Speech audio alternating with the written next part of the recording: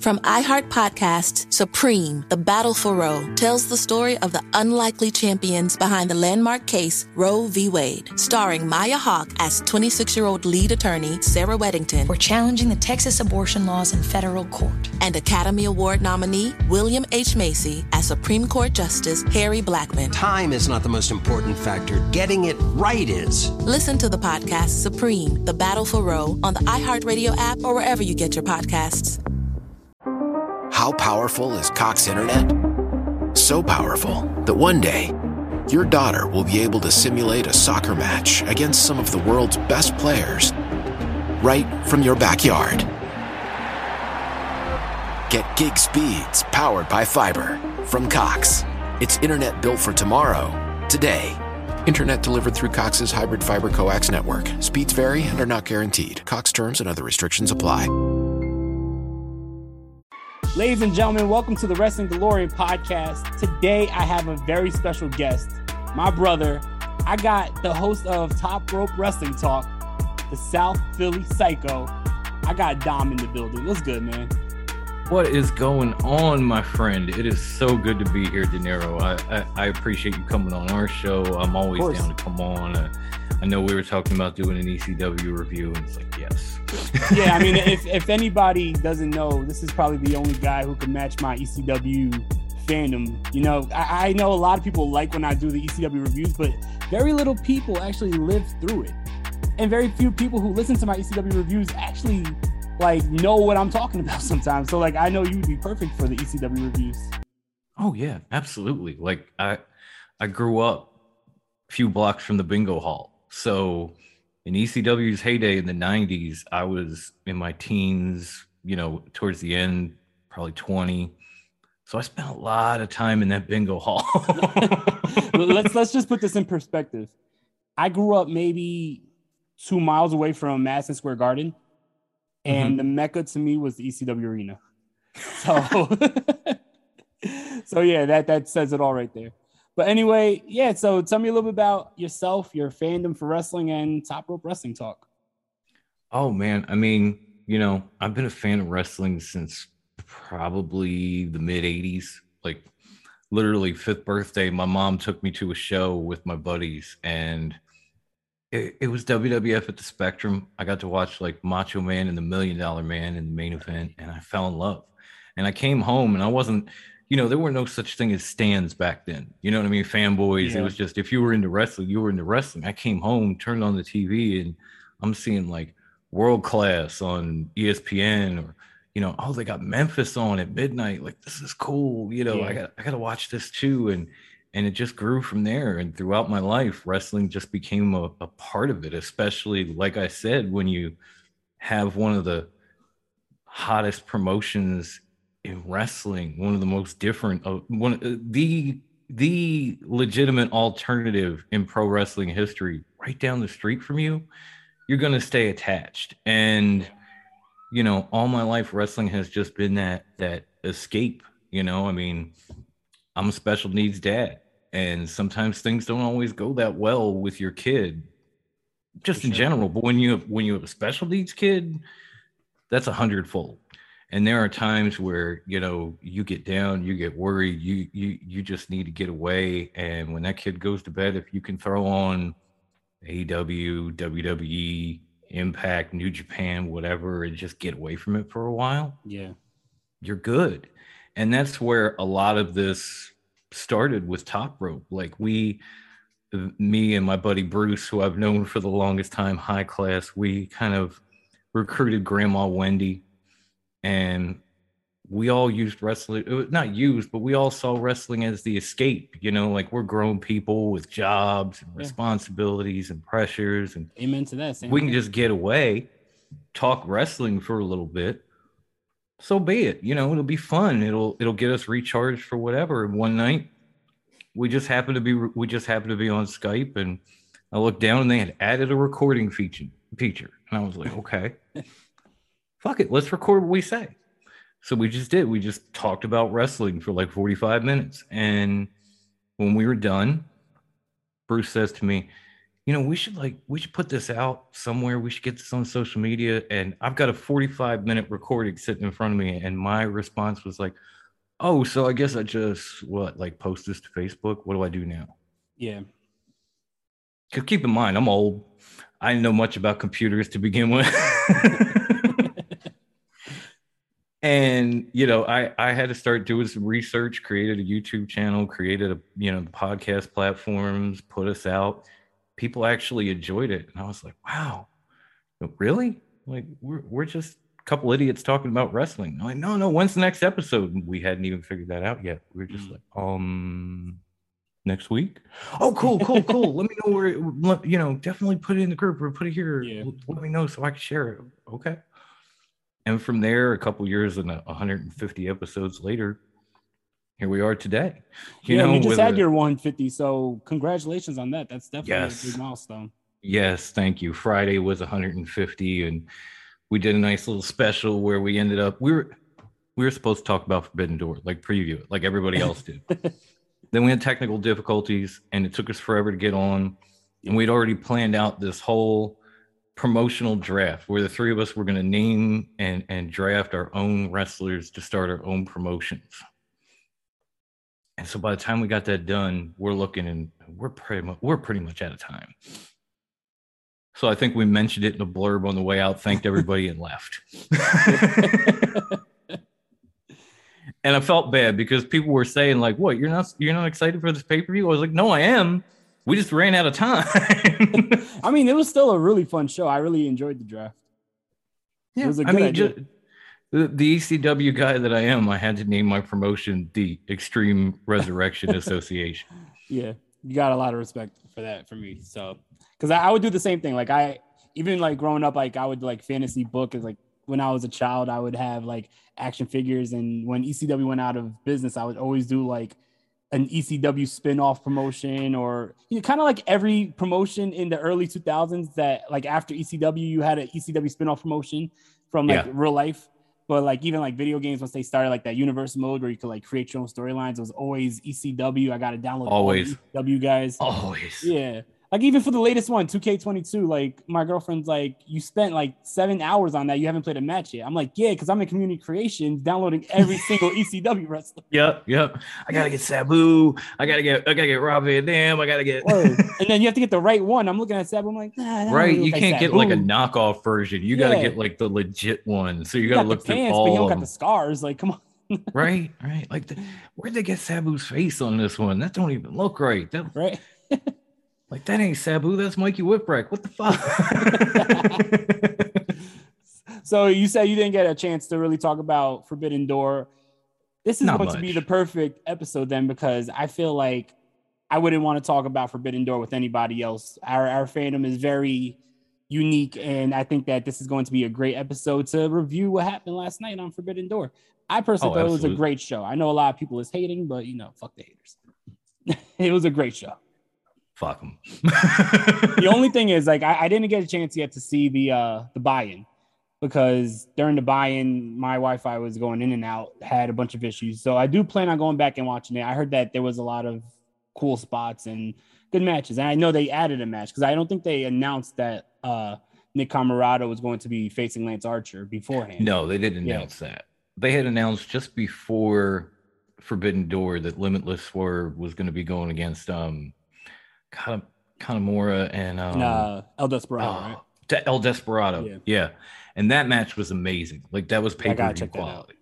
You got to check that one out. But yeah, they added Nick Camarado and Lance Archer at the end, at the last minute, and they had another match. Like, they had the dojo match, that type of stuff. Yeah. It was definitely a good buy-in. Like, I'm more for action before the pay-per-view than I am for the usual, recap of this is why we're doing this, and this person's interview, and that type of stuff. So I was definitely more excited to tune in and watch that. They did even have a few little issues on BR Live during that buy-in. So you might not be, I might have missed some things too. We'll go back and check that out together. Yeah. No, I'll have to go back and watch again. So it's definitely worth it. Yeah, I got to check that out. So we're just going to be talking about the main show. So starting off right at the bat, I was really happy that Kevin Kelly was on commentary. That was nice to add that New Japan touch. And I grew up on Kevin Kelly too. Like I was a big Ring of Honor fan for many years, and he was the voice of ROH from like the 2010s up to like 2015. So it was really cool to hear Kevin Kelly, especially like later on in the show, him mixing it up with JR. Like, it's like old Attitude Era WWF voices there. So that was really I think cool. the buy-in was the match he actually called with Caprice Coleman, and then I was having true ROH flashbacks. Oh wow, yeah. Like, Caprice Coleman. Shout out to Caprice Coleman, man. Like that Caprice is a guy who he had a pretty decent wrestling career, but I feel like he really fell into his own with commentary. He's doing really well. And him and Ian Riccaboni is a great team too. Yeah, they really are. They really are. But I did miss Kevin Kelly a little bit. Not gonna lie, right?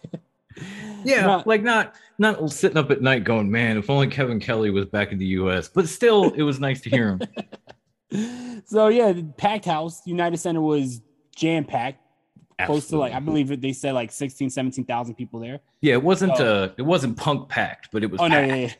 No. Which is funny to me because I know that if you remember when Punk came out, like the set was like the regular AEW set. This looked like a more like put together set so they could have more seats in the back. And if it wasn't more than Punk and they announced that this was a sellout, I expect this to be like 20,000, but still jam-packed. Yeah. Everybody's going crazy. And that was a good way to like set off the show because they did like the panning of the big United Center and you just see everybody ready to like rock the house. Like you said, before we even got on the show today, before I even hit record, we were saying that this is a show that we probably never thought we'd see. When AEW first started, the Elite left. There was some bad blood with New Japan, and there was like little, comments back and forth about like, oh well, the Elite is, when they left New Japan, they took like the heart and soul of New Japan. And then I know there was bad blood on New Japan's side. So this is something that I feel is really 3 years in the making. It really was, and honestly, if not for maybe the regime change in New Japan, we're never getting this. We're never getting this pay-per-view. We're never getting, Tanahashi coming through the door that he named.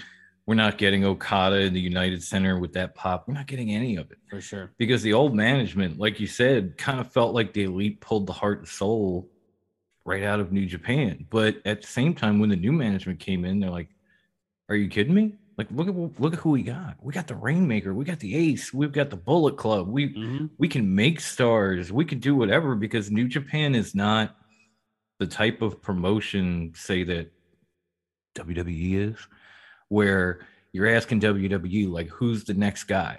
Where's that? What star are you making right now? Yeah. New Japan has always created stars. When Kenny Omega walked in there, the man was not a star. I joked about it, but it's kind of true on another show, but it's kind of true. Kenny Omega was Kota Ibushi's bitch. Pretty much, yeah. And when he left, he was a critically acclaimed, well-known talent throughout the world. But when he got there, he was not the cleaner. Yeah, even when he was in Bullet Club at first, he was just background character. He was just a junior heavyweight in the Bullet Club. Yeah. He wasn't the man. He wasn't the big star. AJ was. So, yeah. It's like, Will Ospreay wasn't that guy that he is today. Okada wasn't even Okada when he showed up. These guys. Tanahashi. I remember when Tanahashi first got there, he was a young boy. Yeah. These guys, were brought up and developed through New Japan's system and turned into the stars that they have been or are today. And so I think the new regime looked at what they had and realized, like, we still have a lot of established guys, but there are so many people we could take to that next level. For sure. A guy like Shingo being one of them, Red Shoes Kid, look how amazing he was. Yeah, and we're going to talk about that right now because the opening matchup was a banger. The opening matchup was Chris Jericho teaming up with Sammy Guevara and Minoru Suzuki versus Wheeler Yuta, Eddie Kingston, and Shota Umino. And I got to say, coming out of this match, there was a lot of stars, a lot of star power, a lot of former world champions. Coming out of this match, Shota Umino was the breakout star in this matchup. Absolutely. And I think that's beautiful to see, especially, like I said, Chris Jericho, former multi-time world champion, up until recently, first ever AEW world champion. Right. You have Minoru Suzuki, who is the godfather of MMA and fought such a crazy style and the murder grandpa. Yeah, the murder grandpa. I was calling that team the Suzuki Appreciation Society because I didn't want him to fuck me up. I'm going to be honest. Like, fuck Jericho. I'll take him, but Yeah. Suzuki. No, for sure. But also, you have recent TNT champion Sammy Guevara, Ring of Honor pure champion Wheeler Yuta. So a lot of like former champions and current champions. And then Shota Umino, who is not holding a title, definitely held his own and showed out. Yeah. Yeah, no, he showed me I've seen his matches, but I mean, he showed me a lot coming to the States and being in there with the big names that we just said. Yeah. And not only holding his own, but at a point, I actually thought he was going to win the whole damn match. I was like, "Wow, I was rooting for him. This is crazy!" Like when, like he slapped Jericho in the walls, and I went, "Oh, just tap right now. This would be the perfect ending to this match." For sure, that would have caused a big pop, and not only that, but it would have been a good ripple effect. I think that we're going to see more Shota in AEW, especially with what happened later on in the show with Chris Jericho throwing the fireball in his face. You know, no flash paper. That's all coming from the hands. He's a wizard. So he's a wizard. I know. The wizard. No, but in the end, Chris Jericho wins the match for his team, but absolutely a stellar way to open up the show. The crowd was going crazy. And I feel like that's something that was a good theme for the rest of the show as well, because the crowd was hot the whole show. Like, yeah, they were. We've seen shows like AEW, they have really long pay-per-views. And we've seen some where the crowd stays hot. And then we've seen somewhere like by the last couple of matches, the crowd is just tired. I mean, fatigue plays a part, especially when you have an AEW style show where it's like you got crazy ass matches like one after another. There's very little like letdowns, and there's very little like breather matches. So this was a show where like every match was a banger, and that crowd stayed hot the whole time, especially for the second matchup. The second matchup, I didn't think we were going to get it right like 2 matches in. I thought this was, co-main event. I don't know. Yeah. This was a huge matchup. Winner takes all for the Ring of Honor and IWGP Tag Team Champions, Roppongi Vice, the United Empire, Jeff Cobb and Great Khan, and FTR. What did you think about this matchup? Oh my God, this shit had everything. I mean, the action was insane. Then you have Dax just leaving with an injury like 5 minutes in, and you're like, oh shit.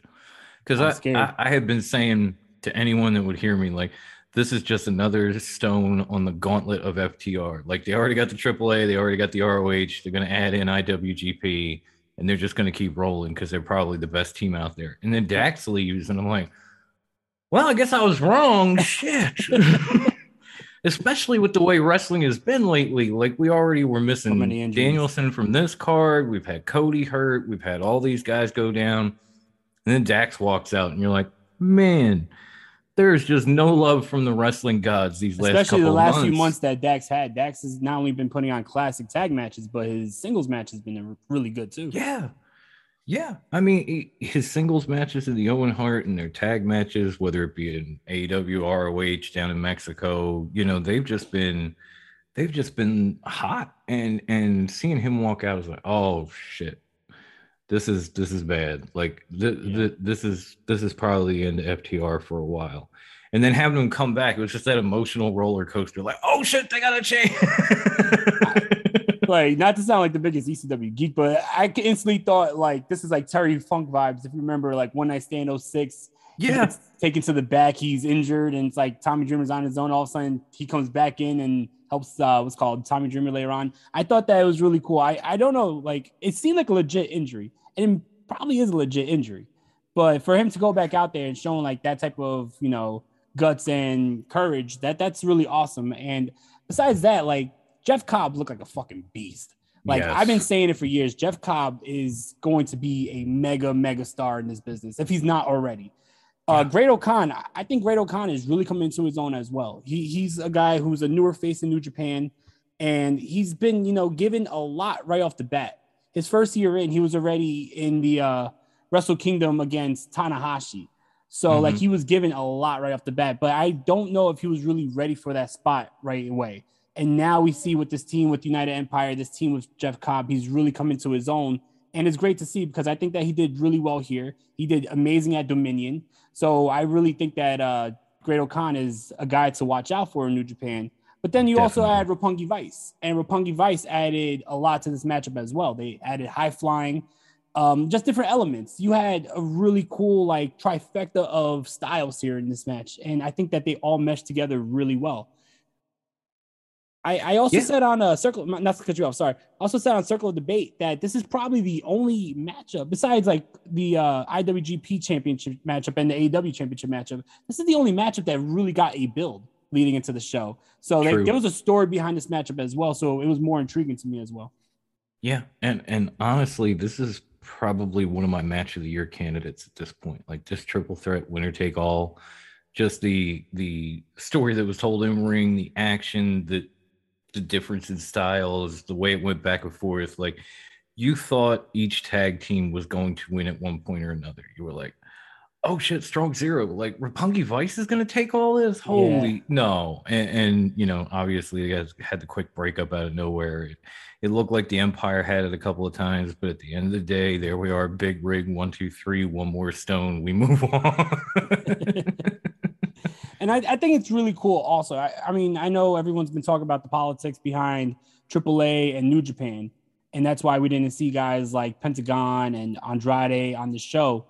So I think that it's really cool, and it may open up the door for New Japan to be working with AAA by having FTR hold both the AAA tag titles and the IWGP tag titles. One can only hope, because I think it was a shame that a lot of wrestlers from AEW couldn't be on the show because of the politics of everything.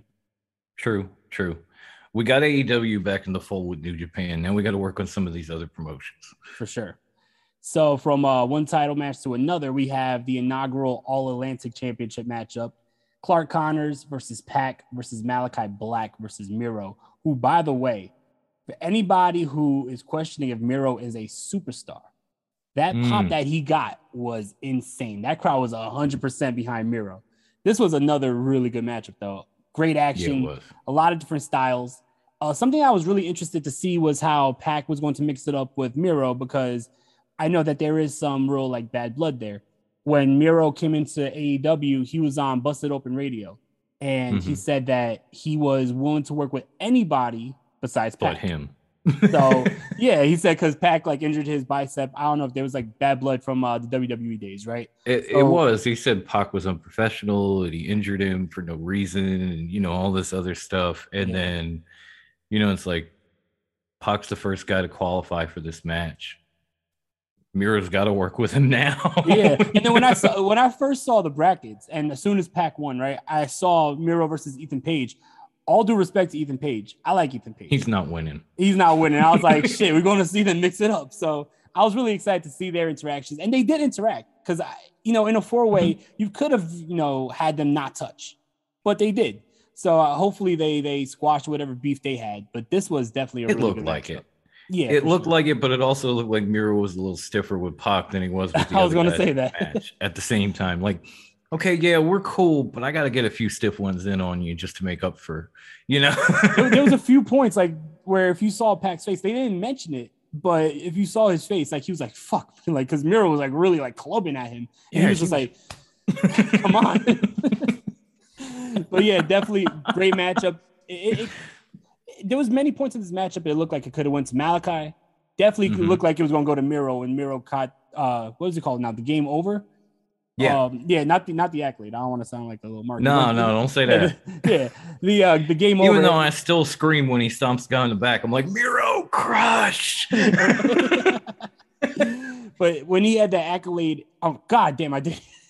When he had the game over, he went there. When he had the game over locked in tight on Pac, I thought, this is how they squash their beef. He said, "You're going to tap to me," but in the end, that's when I thought the beef was squashed. Because if you notice, when he pulls game over, it's not just a camel clutch anymore. Like he cranks all the way back and literally sits on his ass. But with Pac, it was just a camel clutch. Yeah. And Pac was struggling to get out. He was putting him back. He was fighting to get to the ropes. He was dragging him back, but he never went all the way back to his ass with it. Yeah. And I thought, okay, maybe, just maybe, we've got this whole thing settled. Because if he really wanted to fuck Pac up, he could have just cranked back. For sure. But in the end, well, first of all, that black mist, I thought that was illegal. Protesters and supporters alike are lined up outside the United States Supreme Court this afternoon as a decision in the most hotly debated case in years is set to be delivered. From iHeart Podcasts, Supreme, The Battle for Roe, tells the story of the unlikely champions behind the landmark case Roe v. Wade. Sir, I graduated the top quarter of my class. We just don't have a spot for you. Starring Maya Hawke as 26-year-old lead attorney Sarah Weddington. We're challenging the Texas abortion laws in federal court. And Academy Award nominee William H. Macy as Supreme Court Justice Harry Blackmun. My chief qualification being, I'm uncontroversial. You know how we both ended up on the Supreme Court? Politics? Damn right. This may be the longest of shots, but it's also the last chance for a lot of women. Time is not the most important factor. Getting it right is. I'm trying to get you to stand for something, man. Now go to it. Listen to Supreme, The Battle for Roe on the iHeartRadio app, Apple Podcasts, or wherever you get your podcasts.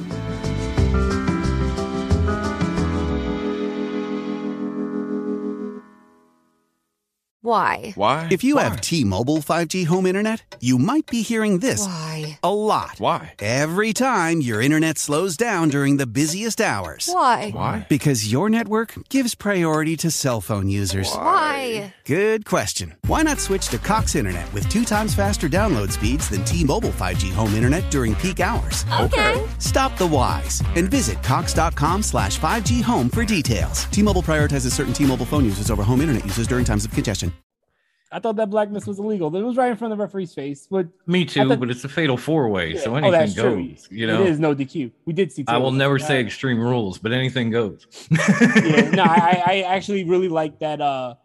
Everyone like kept their character too. It wasn't just like a 4-way where it was like 4 great athletes. You had Malachi Black pull out the Black Mist. You had what's it called? Miro talking about how like this is his revenge for losing the TNT title by winning this, and then he's going to lay it at God's hands and all that Redeemer shit he's been saying. But definitely a great matchup. I was very happy with the ending. I did want to see Miro win, but I did say if there was a close second, I wanted Pac to win because Pac been here from day one. He's a guy who deserves the title, and now he finally has it. And now to think that Pac is going to be traveling to other companies to defend the title as well, I think that that's going to be awesome. Yeah, that would be cool. That'd be real cool. And I got to say, I know I'm going to sound like a bad New Japan fan, but I did not know a lot about Clark Connors coming into this match. I didn't see a lot of his work. I didn't know a lot about him. Watching him, that dude is fucking stellar. Like he's kind of built like Pac. He kind of wrestles like Pac, where he uses, agility and strength at the same time. And he just blew me away, finally being able to sit down and watch him, not only in a match, but in a match against guys that we know are on a certain level. Yeah. And I thought going into it with Ishii being hurt and everything else, not knowing him as well as I should have, honestly, that, man, this guy doesn't belong. Like, he's not on their level. This is, I feel like I'm Tanahashi and Clark is Mox. I'm like, he'd have to get on their level before he can get in the ring. Yeah. But when he actually showed up, he proved he was. So I got to give him all the credit in the world. I had no idea he was capable of half the shit he pulled off. And he looked absolutely positively like he belonged with those 3 guys who have been obviously to huge levels, at big places and all over the world. So congratulations, dude. Like you got one fan that night at least. No, it's definitely a testament to him. I believe he's only been wrestling for maybe 1 or 2 years. Yeah, I was gonna say he's pretty fairly green. new. And gosh, like it definitely seemed like he belonged, which was a great testament to him. So yeah, definitely shout out Clark Connors. I hope that there's a lot more for him on the table. I know that it did seem like there was a little bad blood between him and Japan, because maybe I know there was some tweets or something that came out with him like talking shit about New Japan Strong or something. So I hope that he's still on New Japan Strong. I mean, shit, if like anything happens, like AEW should sign him right up, because he definitely is going to be a star. He definitely proved that on this night. Absolutely, absolutely. And it also goes back to the point that I was making about how like New Japan can build stars and get the best out of the guys that they bring to their dojos and use as their young lions or whatever else. Yeah. He's an example of it. Jay White's another, you know. I mean, they'll make guys. So it really isn't that big a deal that the elite left. Like in the moment, yeah, but at the same time, like give us a year, we'll have them replaced. Yeah, if you look at like their next like crop of like young lions that they have right now, it definitely seems like there's a lot of stars in the making. I know Alex Coughlin is another guy that I'm really looking out for because he looks like he's going to be a big star. And yeah, he's good. Yeah, and Clark Connors was in that, was in those talks too about a couple months ago. So definitely I'm excited to see where these, the new crop of young lions in New Japan go, because I see a lot of great things in their future. Yeah, definitely. Clark was just one of those guys for me. Everybody told me about him, and oh, you gotta see him. He's so good. And I'm like, yeah, I'll catch up on him. I'll catch up on him soon. I'll catch up on him soon. And I just never did. So coming in, I don't know if I maybe seen him one or two times since he showed up in New Japan, and I was like, I don't know, man. Like I get Ishii, but you, and he proved me wrong. Like, yeah, I could be wrong. I'll tell you what, though, as much as I like Clark Connors in this matchup, I still want to see Ishii and Miro mix it up, because I was really excited to see some of the stiff, strong style workings between them two. Yeah, I just want to see Miro in Japan, basically. Like, there are so many matchups between Ishii and even a guy like Shibata that I would love to just watch unfold in front of me. And if that has to be in Japan and he has to go over there, do it. For sure. So next matchup on this was the trios tag match between Shingo, Darby Allin, and Sting versus El Phantasmo and the Young Bucks with Hikuleo by their corner. This was originally supposed to be a 4-on-4. It was announced, I believe, Saturday, so just like 24 hours before the show, that Takahashi was not going to be able to be in this matchup, which was a shame because I'm a huge Hiromu Takahashi fan. Me too. I love the time bomb, man. Oh, God, yeah. He's just a megastar. And especially with him, like, gaining a little bit of weight and him going to move up to the heavyweight division, I'm really excited to see what's going to be on, in his future, which is awesome. But I think that would be awesome to see him in AEW one day.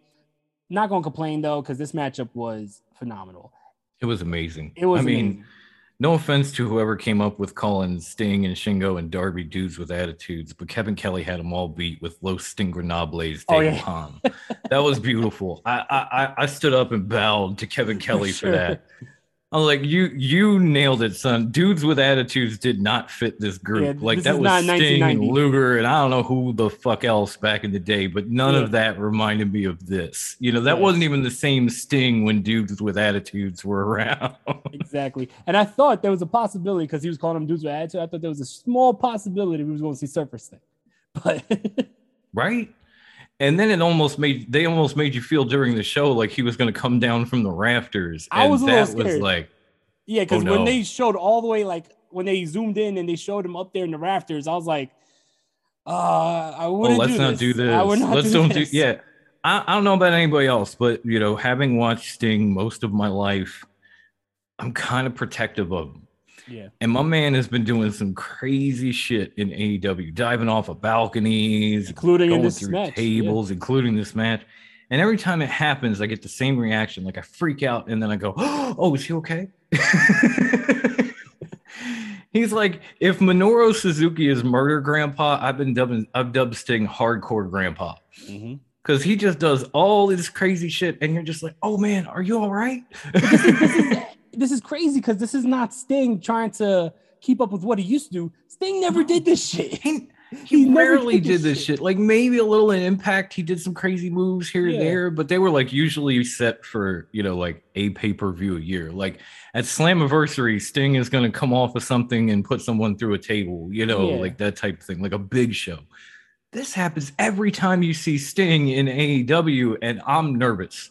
Oh yeah, I always clinch up. I'm like, no. Protect Sting. Save him from himself. Exactly. And then when he gets up, I'm like, all right, cool. Now I could react to the spot. But when it's happening, I'm just like, But you know what? I mean, God love him. The man is like 62 years old and still better in the ring than Goldberg. Still. And has zero title opportunities. Okay. Because I remember when he came back and winter is coming and he popped up and it snowed in Florida and everything else. People went, oh, well, he's going to be there at Goldberg and get undeserving title shots. And I was like, okay, first off, Sting ain't like that. Secondly, Sting in his grave will be a better worker than Goldberg alive. And then the other narrative was, oh, he's going to be there just for cinematic matches. Yeah. Oh, that was the last one. Oh, he's just going to show up for cinematic matches. Well, yeah, you're wrong about that too. I was like, this is, right? Yeah, I said it then. I was like, this is Sting. This guy's not going to wrestle unless he thinks he can go. He has so much pride. Yeah. And when you have a Chicago crowd of almost 17,000 people chant, you still got it, after he dives off a freaking Tron or whatever that was, piece of scaffolding over the ramp. Yeah. He can go. Yeah. And like, I usually take notes for like every matchup when I do like reviews, right? Like I take notes and I write as detailed as possible. So I know like what I'm talking about, like things that stand out for this match. All I wrote in all caps is Sting is still the fucking man. Yeah. Because it's true. Even when the Young Bucks hit that double super kick and he like no-sold it and then did the whole like power up and all that, that crowd went crazy. I don't care what anybody says. Like people want to talk about, oh, Sting should be selling for the young guy. Fuck that. Sting is immortal status. Like he is more than a legend. Like I end up taking notes on my phone during the show because I could just hit the voice thing and say something. Yeah. And during this match, yeah, like I do a lot of typing because we do some live threads in my Facebook group, so I'm chit-chatting, but I'll come in and I'll just pop my notebook up, hit the microphone. Smart. And somehow during that match in all caps, I just put, the icon is the icon. There is no gimmick. Like he doesn't call himself this. He doesn't say I'm better than you and you know it, and maybe he doesn't believe it. He was dubbed the icon for a reason. This isn't a gimmick. This is Sting. This is what this man has done in the 80s, 90s, all the way up and through Sunday. And I don't know if there's anybody better. Like I know Flair has more titles. I know there are people that have gotten that are bigger draws, but I don't know if over the course of a career anyone has been as good as Sting. People forget 2015 he broke his neck. He was supposed to retire. Yeah. That was 7 years ago, and look what he's doing now. This is no disrespect, like you said, to the legends of wrestling, right? But if you look at like guys like Undertaker, if you look at guys who went on like these long runs, and then their body just like broke down, and you could see like they slowed down. Sting has been consistent. He took that little break in between injuring his neck and then coming to AEW, but Sting has been consistent since the 80s and has not missed a beat. Like his whole run in WCW, legendary. Comes to TNA right after. People think that he took a long break. He was doing appearances in TNA in 2002, 2003 in the Asylum, right? Like people forget about that whole run before he came back to team up. Yeah, he was doing one-offs every year until he came back to TNA, and a lot of international stuff too. He was wrestling in World Wrestling All Stars and all that shit. Right? So he was doing all this, still consistent. Had an amazing run in TNA. Now the WWE run, it is what it is. Like it obviously was not on his like part. It seemed like, you know, not to say like he was buried, because I hate when people are like, oh, he buried. No, I think that it was more of, you know, WWE wanted to like test the waters to see like what would happen if Sting came in, but we have to like beat him just because that's the WWE style. We knew what we were going to get. Yeah, unfortunately. But still, even when he was doing like WrestleMania and when his match with Seth before he got injured was still a really good matchup. It was a great match. And then you come to AEW and you're still putting on great matches where you have one of the most talked about tag teams in like the last 2 decades, the Young Bucks, in the matchup. And we're still talking about Sting more than the Young Bucks. You have an up-and-comer in Darby Allin who's been putting on stellar performances for like the last 3 years in AEW. And we're still talking about Sting. Former IWGP champion Shingo. We're still talking about Sting. Who's amazing. But we're still talking about Sting. Exactly. So that's a testament to Sting. Like Sting is the man. I don't care what anybody says. It really truly is. And, you know, I'm hoping, you know, as we're talking about this show, I keep thinking to myself, I'm hoping this isn't a one-off. Like we get this, you know, once a year. And I'm also keeping my fingers crossed because I've heard he's on like his retirement tour. Next year at Forbidden Door, I want to see like Muda's last match versus Sting. Yeah. those two had iconic clashes in different decades. So to kind of kind of end his career in at least maybe last match in the United States, because that was one of his first rivalries in the US with Sting. Yeah. So to kind of come full circle as he walks out the door, and Muda's probably on that level with Sting. Like, he still wrestles and he's still damn good. I think they could have a tremendous, a tremendous one final match. Like, it's not going to be, their prime, but it's still going to be good. Yeah. They still have enough collectively to put on a great match and send Muda off properly. It would have been awesome if they even did that in this match. Like, you could have had you could have still did like a trios match and have like Muda on one team and Sting on the other team, and you'd have like them meet in the ring just for that moment. Like when they said something about the time bomb not being able to make it, I was disappointed at first, and then I was like, do you think they could get Muda? Yeah. Because if you put him in there with Sting, now all of a sudden it changes things. I know he's not part of the Bullet Club. I get it. I mean, he was a member of NWO. It would make sense for an honorary member of the Bullet Club for one night. So that's exactly where I was going with this, my friend. Great minds think alike, right? Yes. Great hardcore minds think exactly alike. It definitely would have been dope to see Muda. And I know people were saying during the someone said during the post match scrum or the post fight scrum, right, where someone mentioned, bring in Muda, and Tony Khan actually mentioned Muda. Oh, well, he's a part of Noah now. I mean, when Ring of Honor did the joint show with New Japan in Madison Square Garden, if you remember, Muda showed up, and he was a part of Noah back then too. He wasn't in New Japan Pro Wrestling, so it's more than capable of that. And fuck that, New Japan did a show in Noah earlier this year. They did a joint show. So they did a joint show like 3 months ago. Exactly. Like, you can't get Muda. Come on. That would have been awesome. But if we can make it, like, if Muda makes it that long and we get back to this pay-per-view, I would love to see that last match in the United States be like Muda and Sting last time. It wouldn't be the last. I mean, it wouldn't be the first time that we see Muda in AEW too. If you remember, I believe he was one of the judges at All Out. Oh yeah, 2019, I believe. Yeah. He was a judge or something. I forgot all about that. Honestly. Yeah, it was him, Malenko, and somebody else. I can't remember. It might have been Jerry Lynn. I believe that was the Shawn Spears Cody Rhodes match. They had like judges just in case. Yeah, I don't know. My mind just has things constantly like running through like wrestling history. That's all the. Oh no, I understand. I always call it the mind of a psycho because I have this stuff. Even when I talked about Muda, all of a sudden, and I said he's not part of the Bullet Club, immediately I got the flash of him in the NWO. Yeah. Wait, by the way, like, to think of like all the cool face paints and masks that Muda had, the blackface with the NWO, I think that's like, I know people hate on that, but that's still iconic. Like, that was a dope iconic. That shit was amazing. Yeah.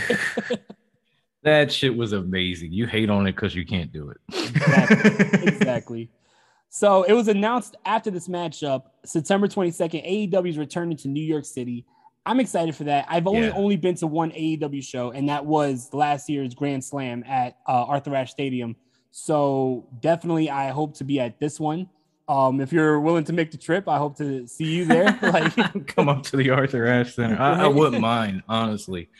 I had a chance to go last year, and then my son got sick, and he was like, all right, I guess we're selling our tickets. Fuck. I've never been. You got to do what you got to do.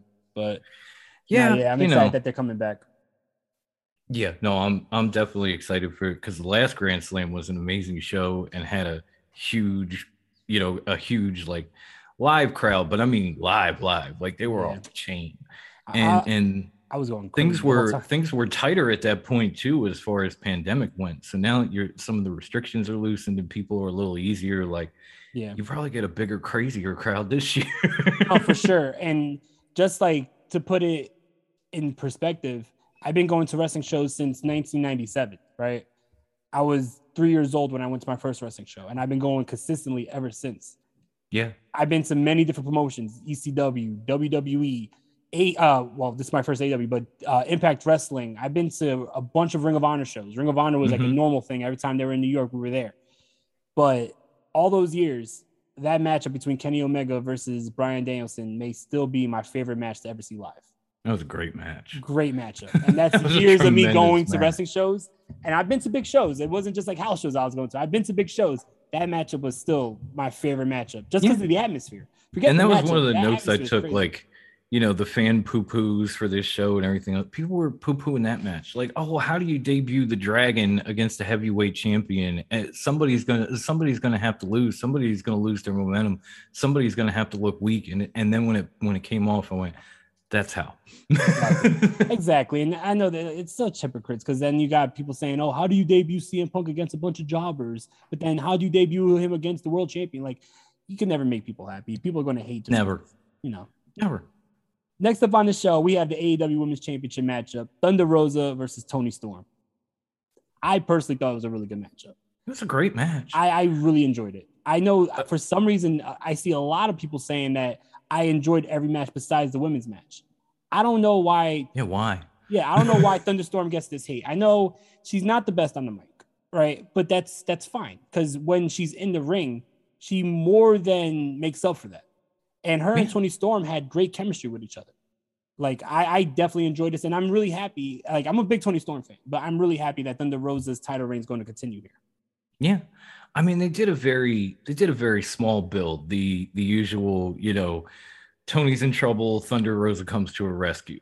Thunder's in trouble, Tony comes to a rescue, back and forth. And they kind of have that mutual respect for one another, hence the handshake after the match. But the match itself was amazing. And if you go back to the last pay-per-view, Serena Deeb and Thunder Rosa had a build. And that build was, for lack of a better term, terrible. Like their live promos were awful, like the whole thing. And I'm sitting there watching this going, can we just get to this match? Because I know this match is going to be amazing. Yeah. Like, I know it. And I had to sit through 4 or 6 weeks of them going back and forth and cutting these promos. And no, Thunder Rosa is not very good on a mic. And Serena Deeb does not have a lot of experience being on a live mic on national TV. Yeah. So I knew, like, this part's going to be horrible. Once we get to the match itself, it is going to be amazing. And that's exactly what it was. So going into this, AEW just kept it with a minimal build. Like, we're not going to let them talk. We're not going to let them talk. We're not going to do whatever. Just one saves the other, and then they have a match, and then they have their respect, and then they move on. And with all the reports of Thunder Rosa having issues in the locker room on top of it, I thought the outcome of this match would probably show you the validity of these reports. For sure. Yeah.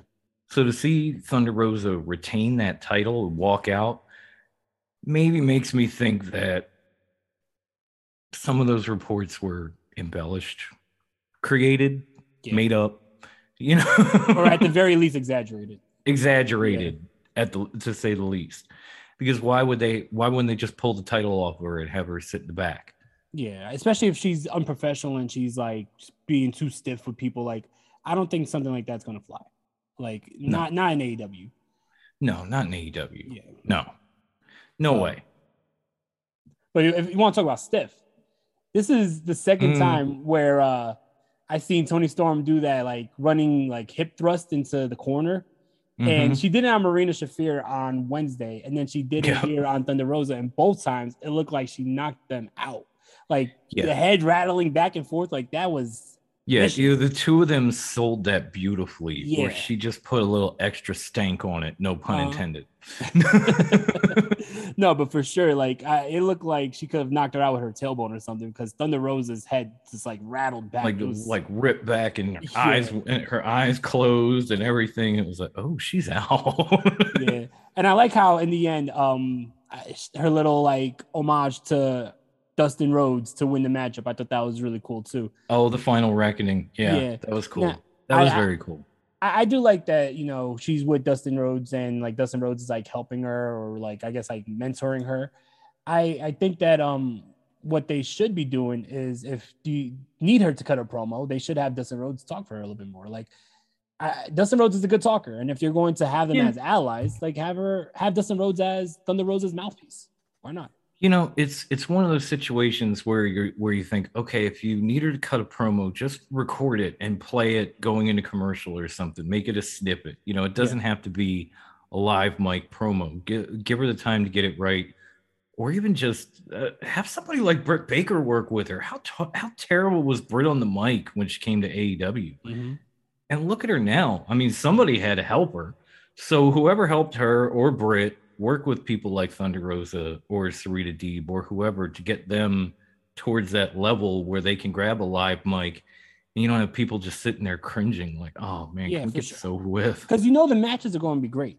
The matches are always great. Thunder Rosa is an amazing world-class wrestler. So the matches are going to be great, but how much more emotionally invested would you be if you were into the story?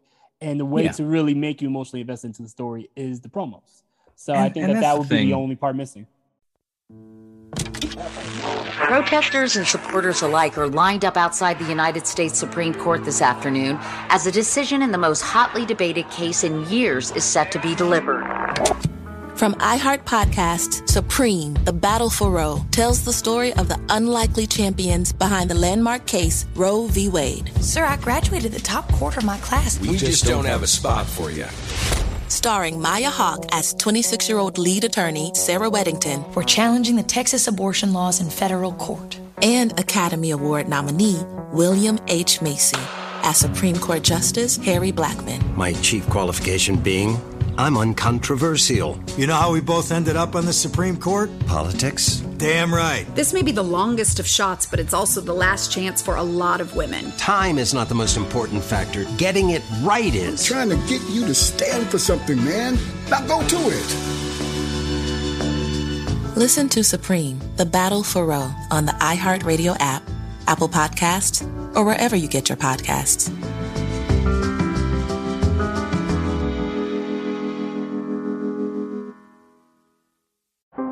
How powerful is Cox Internet? So powerful that one day, your daughter will be able to simulate a soccer match against some of the world's best players right from your backyard. Get gig speeds powered by fiber from Cox. It's internet built for tomorrow, today. Internet delivered through Cox's hybrid fiber coax network. Speeds vary and are not guaranteed. Cox terms and other restrictions apply. To the people out there who say like, oh, there aren't enough stories. I need a story. The match doesn't hit right because there's no story behind it. I've never been one of those guys. If you put on a great match, I don't care how you did it to build it. It doesn't matter to me. It's like saying, oh man, that playoff football game was great, but I missed the pregame stuff. So I didn't know what the heat was, what the drama was, or what was on the line. But it was a great game that came out like it was Kansas City Buffalo last year where they go to overtime and all that shit. And you're like, oh man, but if I would have saw the pregame, I would have thought it was a better game. I didn't have the background. Like, no, the performance speaks for itself. You know, New Japan does that a lot. They're very minimal with their stories over the decades, and they just put guys together and go out and have great match after great match. And they've been around longer than everybody but WWE. Yeah. So maybe it works. Exactly. Like if they have the track record, it proves that it worked. So next up on this show, we have another match that was built up towards. We have the IWGP US Championship matchup, Orange Cassidy and Will Ospreay. I know I was looking forward to this because I know that Orange Cassidy could turn it up. Orange Cassidy's not just a comedy wrestler. If they wanted to have a comedy match, you would have done Orange Cassidy versus Toru Yano. That's not what you were going for here. Orange Cassidy is the guy who does what he does. He does the hands in the pockets. He gets them. It's all mind games. But then when he needs to turn it up, he turns it up, and he's a world-class athlete. And this was a great matchup. Yeah. I mean, if you want a comedy, you could have had Yano, or you could have had the Funky Weapon versus Freshly Squeezed or whatever. But going into this, like when they first started having Cassidy and Ospreay Bill, I thought to myself, this is a match I never thought of, but I need to see. Mm-hmm. And they came out and proved to me that how badly I needed to see it from the jump. It was just, they were both incredible. Like Cassidy tried, his whole little shtick, and even Ospreay at that one point in the match where he's got him in like the abdominal stretch. And he puts his hand in Cassidy's pocket and he comes out flipping everybody off like, oh, that was in there. Sorry. Like it was so back and forth. It kept you on the edge of your seat the entire time. But you know what? At the end of the day, the real winner is Juice Robinson because he's the one up in the rafters with the title belt and Tony Storm, and you guys are sitting here beating the shit out of each other to be called a champion. You ain't even got the title, right? I did think that Juice Robinson was going to play more of a part in this matchup, but I was glad that he didn't because I think that it only added to the matchup more to have it clean, and then the incredible surprise. That was definitely a surprise. I didn't recognize the music at first. So basically, Aussie Open and Will Ospreay, they attack Orange Cassidy after the matchup. Roppongi Vice comes to make the save, but they're already tired. They wrestled earlier on in a real grueling matchup. So they were not at 100%. Aussie Open didn't have a matchup on the show. So they just took out Roppongi Vice with ease. And then the music hits. Everyone's popping. To be honest, I didn't recognize the music. So I was like, I had forgot it too. Who is this? I was like, wait, who is that? And then when I saw Shibata come out, Katsuyori Shibata is one of my favorite New Japan pro wrestlers of all time. The guy legit went down with the injury for headbutting somebody so hard, Okada, in a title match. And I watched that match. I was like, holy shit, is he okay? Like that. Yeah. It didn't even look like it's something that he's done 1,000,000 times in a 1,000,001 catastrophic injury. And you're like, oh shit. Yeah. He's done. This isn't like Edge where maybe one day, you just thought he's done. He has the literal broken skull. That's it. And then to see him show up, on my notes, it just says, holy fucking shitballs, it's Shibata. I don't know if you could hold up. I think the background's going to prevent it, but yeah, I just said, holy shit, Shibata's here. In all caps, because I was freaking out. That's a guy that I did not expect to see on this show, and to have him come out here, I hope that they do, because I know Shibata did come back for I believe did he wrestle at Wrestle Kingdom? I believe he was coming back for a matchup. Right? Yeah, he wrestled at Wrestle Kingdom last time out, and so he's kind of been back and forth since. So if he's like a attraction, like a once in a while wrestler, if this builds up to Shibata versus Will Ospreay at whatever the next big show is, King of Pro Wrestling or Wrestle Kingdom, I think that that's going to be amazing. I also like that Shibata put on Orange Cassidy's glasses, which was a really cool moment. Yeah, that was cool. Shibata is more like a real serious wrestler, no nonsense. And then Orange Cassidy's the exact opposite. So for him to have a little bit of that personality, I thought that was really cool. A great moment. Oh, yeah. Shibata's always been that stone-faced killer in the all black. He doesn't make a lot of big hand movements. He doesn't show a lot of emotion. So to see him grab the aviators and throw them on, that was probably the most ridiculous thing he's ever done. And it wasn't even that ridiculous. Right? Put on sunglasses, but no, for sure. Next matchup, we have Zack Sabre Jr. versus Bryan Danielson's mystery opponent for Zack Sabre Jr. This was probably moment of the night. Huge pop, Claudio Castagnoli. I was excited. As much as a lot of people called it going into the show, it was when it was actually confirmed where I was still shocked. Damn, that's crazy. He's here. Yeah. And I'm a big Claudio fan. I've been watching him for many, many years. So to see him come back as Claudio Castagnoli, I thought that was really cool that he has that name once again. I know he trademarked, I believe, Claudio Cesaro. So I thought that was a possibility he's going to come back as Claudio Cesaro, which I just think it sounds cool, but Claudio Castagnoli is the way to go.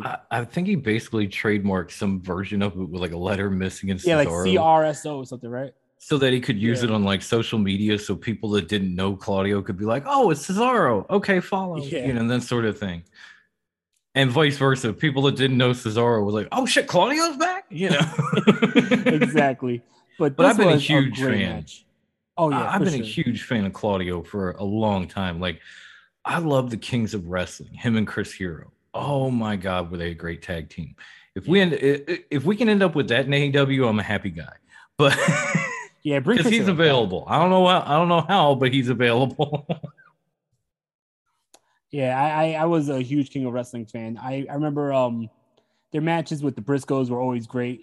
I always enjoyed their little their trios matches when they had Sarah Del Rey with the team. Oh yeah, that was awesome. But yeah, the Kings of Wrestling is awesome. Chris Hero, one of my favorite wrestlers. Come on, man, you got to come. Mine too. You got to come back. Mine too. I have a buddy that was trained by Chris Hero, so Really? I have a few ties with him. I absolutely love the guy. Like I was so sad when Cassius Ono showed up. Yeah, exactly. I actually started training because of Chris Hero. I went to a show and it was a meet and greet, and he was like, "Oh, damn, you got some size on you. Ever thought about training?" And then I was like, "Oh, maybe I could do this." But after after about 2 months, I was like, maybe I can't do this. Yeah. Maybe I'll go into podcasting. He said the same thing to me too. He's like, "What are you, like 6'4"? You should be training. You'd probably be pretty good." I was like, "I don't know," and I tried, and it didn't work out very well. Same here. But this matchup was a banger. This was a great matchup. It was. At first, I thought they were going to do Zack Sabre Jr. dirty, because when Claudio hit the jump starts the match, hits the European uppercut, and then goes right into the neutralizer, I was like, oh man, this is it. Like, no way. Yeah. You don't bring in somebody like Zack Sabre Jr. and do him like that. Like, if it was like a job or somebody, but not Zack. Yep. But it ended up being a really good matchup, and I'm glad to see Claudio here. I'm happy he's going to be in Blood and Guts, and I'm happy he's going to be here full time, because I know I wasn't sure if this was going to be somebody that was like a one-off appearance just for the show, or is this going to be somebody that's going to be making more appearances in AEW. And from the post-show scrum, it was announced by Tony Khan that Claudio's been signed for quite a while.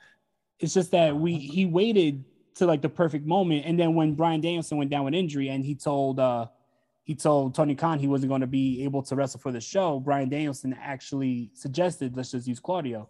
So I don't know what the original plan was for Claudio, but I think that this worked out perfectly. Yeah, absolutely.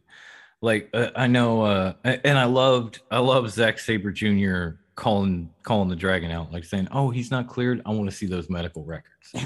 Like, this dude is ducking me. I'm like, yes, do you, Zack? Do you? I'm a huge Zack fan. And when when Claudio came out and hit that neutralizer and everything, I put my notes like, oh no, big time Bex 2.0. Like, comes back, 30-second match, everybody's pissed. Nope, we didn't get that. Thank God. Yeah. And I'm so glad to see him in AEW. I know he could have gone anywhere. You know, you get everybody with the, oh, he'd do better in Impact, or oh, the bloated roster. I don't give a shit. I'm glad he's in Impact. I'm glad he is where he is. I'm glad he showed up to have this match with Zack Sabre Jr. because it was amazing. Yeah. The only thing that I'm somewhat concerned about was what they brought up during the, towards the end of the pay-per-view and during the match. Like, yeah, he's a member of the Blackpool Combat Club, and he's going to be in Blood and Guts, but he and Eddie Kingston get along even worse than he and Bryan Danielson. Yeah. Like, they've had a storied rivalry that's lasted from Chikara on, and apparently there was even some altercation after the show like went off air or something like that between Kingston and Claudio, and I was like, oh god, here we go again. I think that if anything, I think that it's probably going to lead into Eddie Kingston's next feud, because you have Blood and Guts. That should be the blow off with the Jericho Appreciation Society, just because it's been going on for quite a while. I'm excited for Blood and Guts, but I think that everybody should be going on to their next phase after. You got to think after Blood and Guts, they're just going to move on and have Eddie roll with Proud and Powerful to whatever the next feud will be, and Claudio could be that for Eddie. But it's just like, oh man, here we go again. Like, you have this amazing team with the Blackpool Combat Club, and they're going to beat themselves just like they did at just like they did at Double or Nothing. Yeah. Like god damn it. I know even after, like, it looked like right before the show went off the air, I don't know, it looked like Eddie Kingston may have spit on Claudio too. Like, that's what I was reading. Like, as they were or when they went off air, there was this altercation. Kingston spit at him, and all this, and it's like, Eddie, can you? I'm not saying always, but one time, can you just not have beef and hold your temper just once? Or CM Punk has beef with Kingston. Bryan Danielson has beef with Kingston. Beef with Kingston. Claudio beef with Kingston. Yeah, it's like, come on, man, just one time. Take one for the team, please. just once. Just be a team player one time, so you can look at the bigger picture of like, oh yeah, right, I'm supposed to be fucking Jericho up. Exactly. Protesters and supporters alike are lined up outside the United States Supreme Court this afternoon as a decision in the most hotly debated case in years is set to be delivered. From iHeart Podcasts, Supreme, The Battle for Roe tells the story of the unlikely champions behind the landmark case Roe v. Wade. Sir, I graduated the top quarter of my class. We just don't have a spot for you. Starring Maya Hawke as 26-year-old lead attorney Sarah Weddington. We're challenging the Texas abortion laws in federal court. And Academy Award nominee William H. Macy as Supreme Court Justice Harry Blackmun. My chief qualification being, I'm uncontroversial. You know how we both ended up on the Supreme Court? Politics? Damn right. This may be the longest of shots, but it's also the last chance for a lot of women. Time is not the most important factor. Getting it right is. I'm trying to get you to stand for something, man. Now go to it. Listen to Supreme, The Battle for Roe on the iHeartRadio app, Apple Podcasts, or wherever you get your podcasts.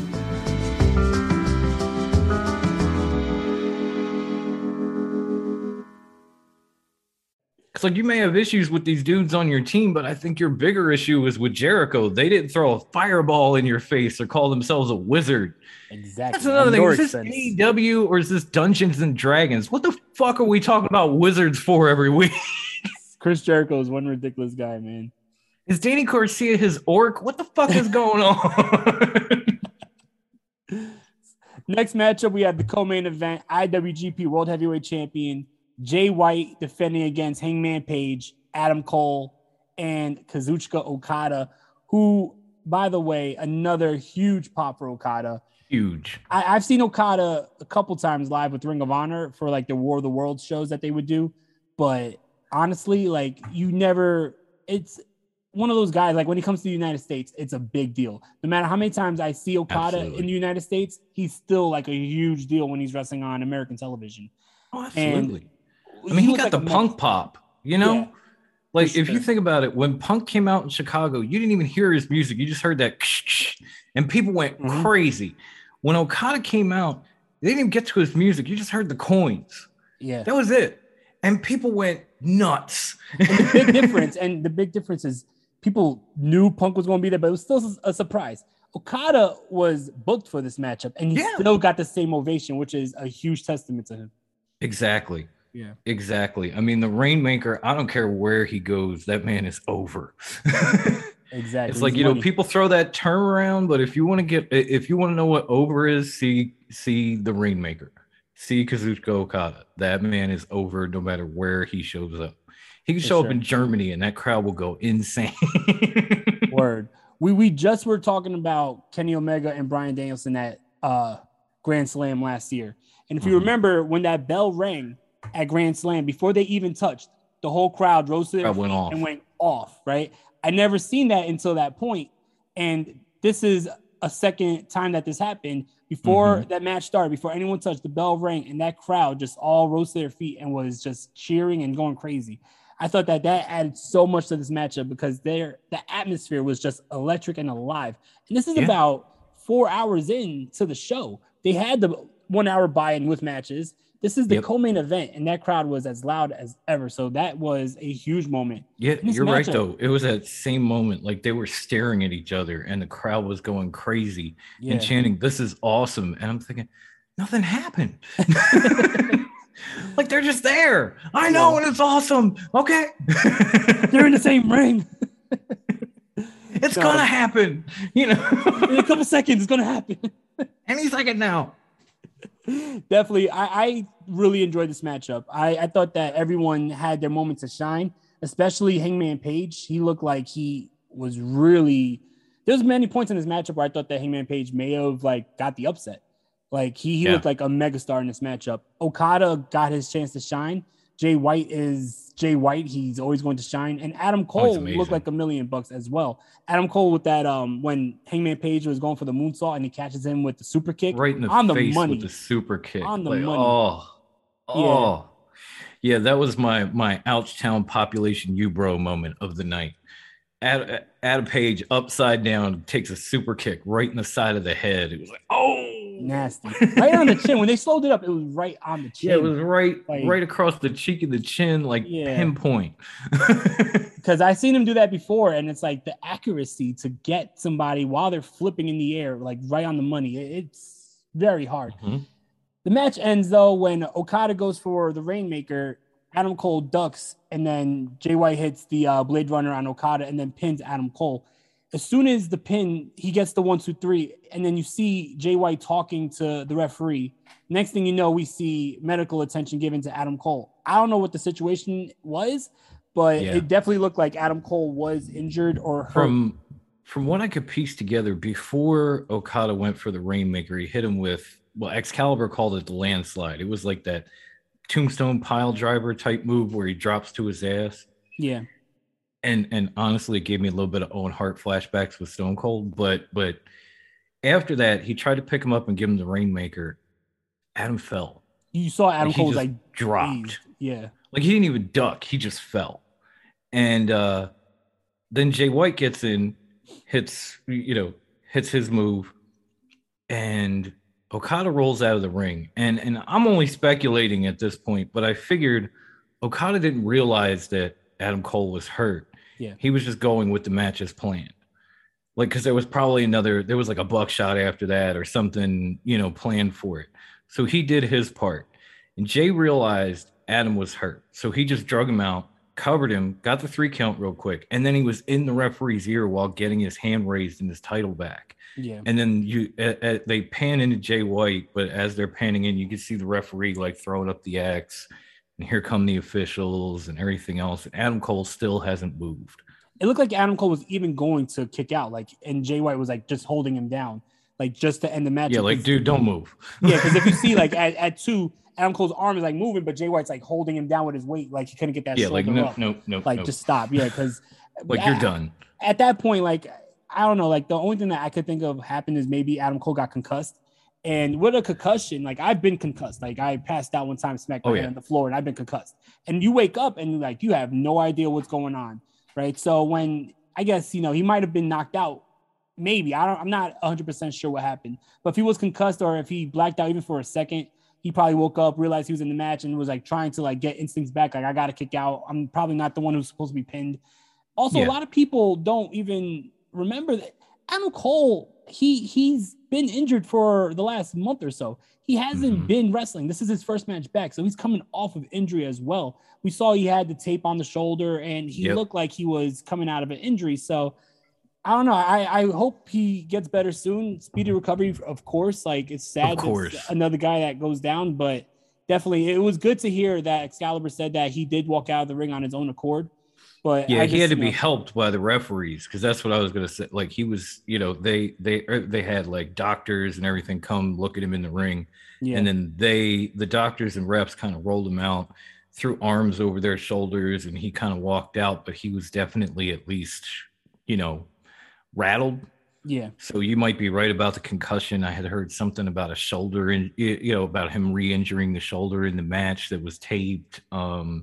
I don't know exactly what it is, but I'm pretty sure that's why that match finished the way that it finished, because it was amazing up until the finish. Yeah. And you just thought there is no way they planned this. Yeah. And then when you started to see, like, if you were watching close enough and you see Switchblade after the Blade Runner and everything, in the ref's ear, like, hey man, he's not good. And then you see the doctors rolling in, and Adam Cole is still laying there, and he technically never took a move. You're like, okay, yeah. Because he ducks the Rainmaker and then gets pinned. He wasn't hit. So it definitely seemed like something was up. I thought that was a pretty scary moment because, like, afterwards, like, he just looked dazed. I thought, all right, is he selling what's going on? Then I see Jay talking to the ref, and then you see medical attention given to him. And like you said, he didn't take a move for the finish. So it was like, gosh, what's going on here? Yeah, like that was a shoot injury, and they were just like, we got to get out of this and get him help as soon as possible. And it's understandable. It's a shame that a match of that magnitude with those 4 guys had to end that way, because all the way up and through it, that match was beautiful. I was saying, just like I was saying with FTR, like, damn, this could be a match of the year candidate. And then it had to end that way. But Adam Cole's health is more important than any kind of like award you could win for the match. 100%. Yeah, I totally agree. And like I said, if he is legit injured, I hope he gets better soon. Yeah, absolutely. And again, I know, guys. I know there are people out there. Oh, that ruined the whole match. It's like, just have you been there? Yeah, right. Do you know this happens in wrestling? Like, we had a WrestleMania main event cut from 20 some minutes down to 5 because both competitors injured themselves inside 5 minutes. Yeah. And we're supposedly having a rematch at SummerSlam for that same reason.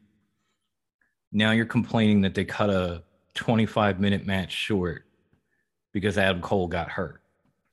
Yeah, I saw one person even said, "Oh, they should have rolled him out and continued the match." Come on. Yeah, man. continue it with 3 people. Why? Stop. Are you just on that because Dax left and the triple threat continued and you think this is the same thing? Because it clearly didn't look like it. To be honest, I know the wrestlers are here to put on entertainment for the fans, but 100% in my eyes, the safety of the wrestlers always comes first. Absolutely. So if someone's hurt, I would feel like it would have been a little dirty if they just like rolled out or injured Adam Cole and continued the match. Just get the fuck out of here. We got shit to do. Yeah, like come on, it's kind of fucked up. So I have no problem with only problem I have with it is if Adam Cole is hurt. Like I don't want him to be hurt. Yeah. But besides that, I have no problem with how they handled it. And honestly, you gotta give a lot of credit to the Switchblade because he was the only one in the ring at the time that noticed the injury and he just said, "Okay, we're not going any further." Yeah. And covered Adam Cole and got him out of there and got him help as soon as possible. I don't think he could have done anything better given the circumstances because just kicking him out of the ring, you don't know what's injured on him. What if he's got a neck injury? You roll him onto the floor. Yeah, now the guy may never walk again, so we can have a match. No, exactly.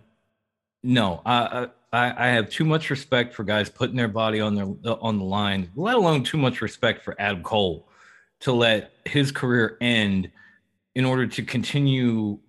Yes, a great match, but to just basically give us our money's worth. Like that's $50 ain't worth it. No, I 100% agree. We're on the same page with that one. Main event, we have the AEW Interim World Championship matchup, Jon Moxley versus Hiroshi Tanahashi. I know a lot of questions was, which was going to end the show? Was it going to be the 4-way for the IWGP or this matchup? I think that this matchup going on last was the right thing to do, especially because this looked like an AEW show. And I had a bit of a problem with that. Like, I'm not going to lie. I loved when Ring of Honor's G1 Supercard, they had... Protesters and supporters alike are lined up outside the United States Supreme Court this afternoon as a decision in the most hotly debated case in years is set to be delivered. From iHeart Podcasts, Supreme, The Battle for Roe, tells the story of the unlikely champions behind the landmark case Roe v. Wade. Sir, I graduated the top quarter of my class. We just don't have a spot for you. Starring Maya Hawke as 26-year-old lead attorney Sarah Weddington. We're challenging the Texas abortion laws in federal court. And Academy Award nominee William H. Macy as Supreme Court Justice Harry Blackmun. My chief qualification being, I'm uncontroversial. You know how we both ended up on the Supreme Court? Politics. Damn right. This may be the longest of shots, but it's also the last chance for a lot of women. Time is not the most important factor. Getting it right is. I'm trying to get you to stand for something, man. Now go to it. Listen to Supreme, The Battle for Roe on the iHeartRadio app, Apple Podcasts, or wherever you get your podcasts.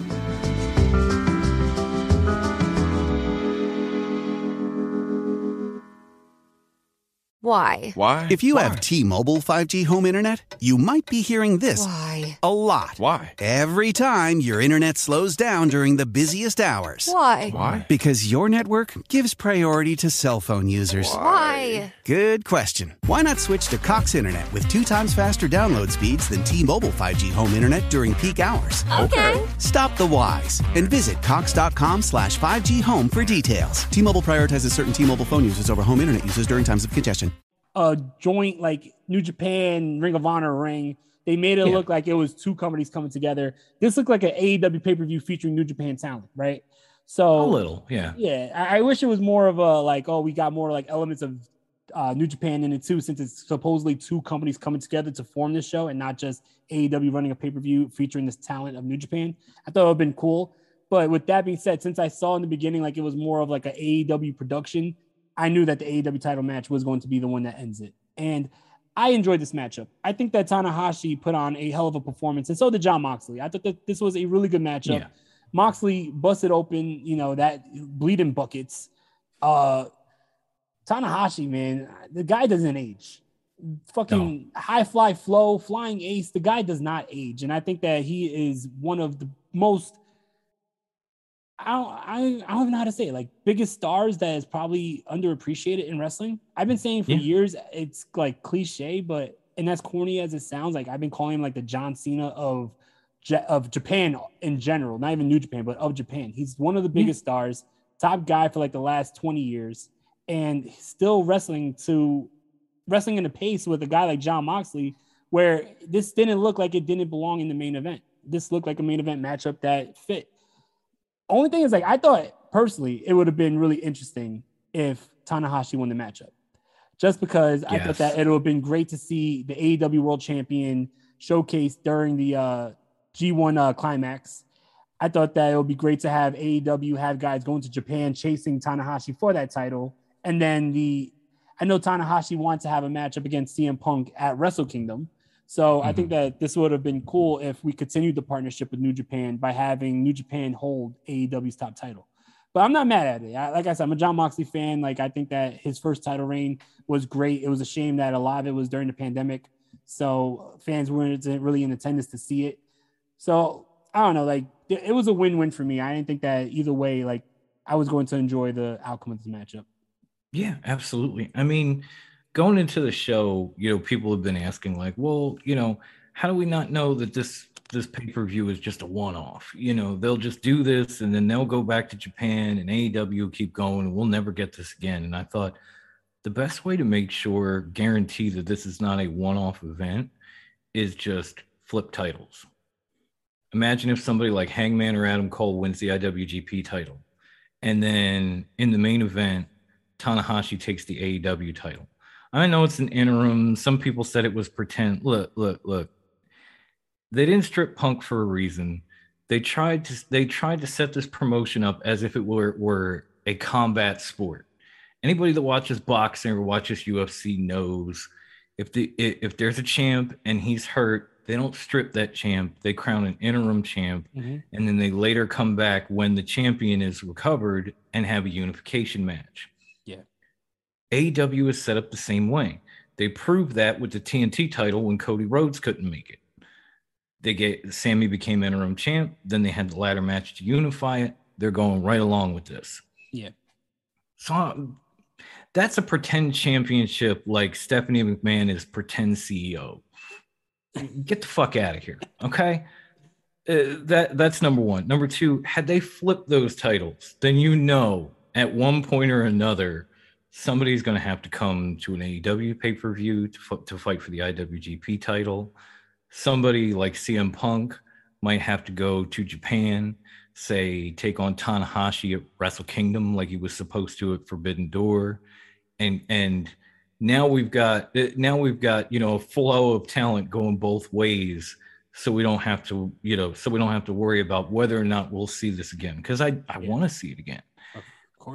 Unfortunately, it didn't end up that way, but I thought from the very beginning, if they don't give Mox and Tanahashi this main event spot, they've done something wrong, because this is what started the Forbidden Door. Like, Mox calling him out year after year, even to a point where there were open contracts for New Japan to fight Mox, and Mox is trying to tell everybody the Ace better sign that contract, and he never did. So when we finally get this matchup, if it's not main event, something has gone horribly wrong. So I thought that was perfect.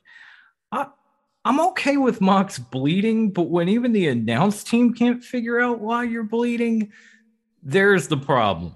Yeah. Like, he got hit with a sling blade, he rolled out of the ring, and when he came up, he was covered in blood. And I know they were trying, I think JR said like, oh, well, he took that headbutt and it probably busted him open, and we didn't notice it until after. JR was playing damage control. Oh, that's a good cover, JR. Right. That's why you've been in this business since before I was fucking born. You are You are damn good at what you do, sir. So like, yeah, that was a little bit of a problem, but other than that, match was an absolute war.